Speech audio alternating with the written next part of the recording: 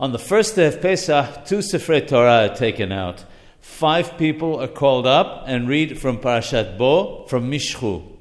When the first day falls on Shabbat, 7 people are called to the Torah, and the reading starts earlier from Vehaya Hayom.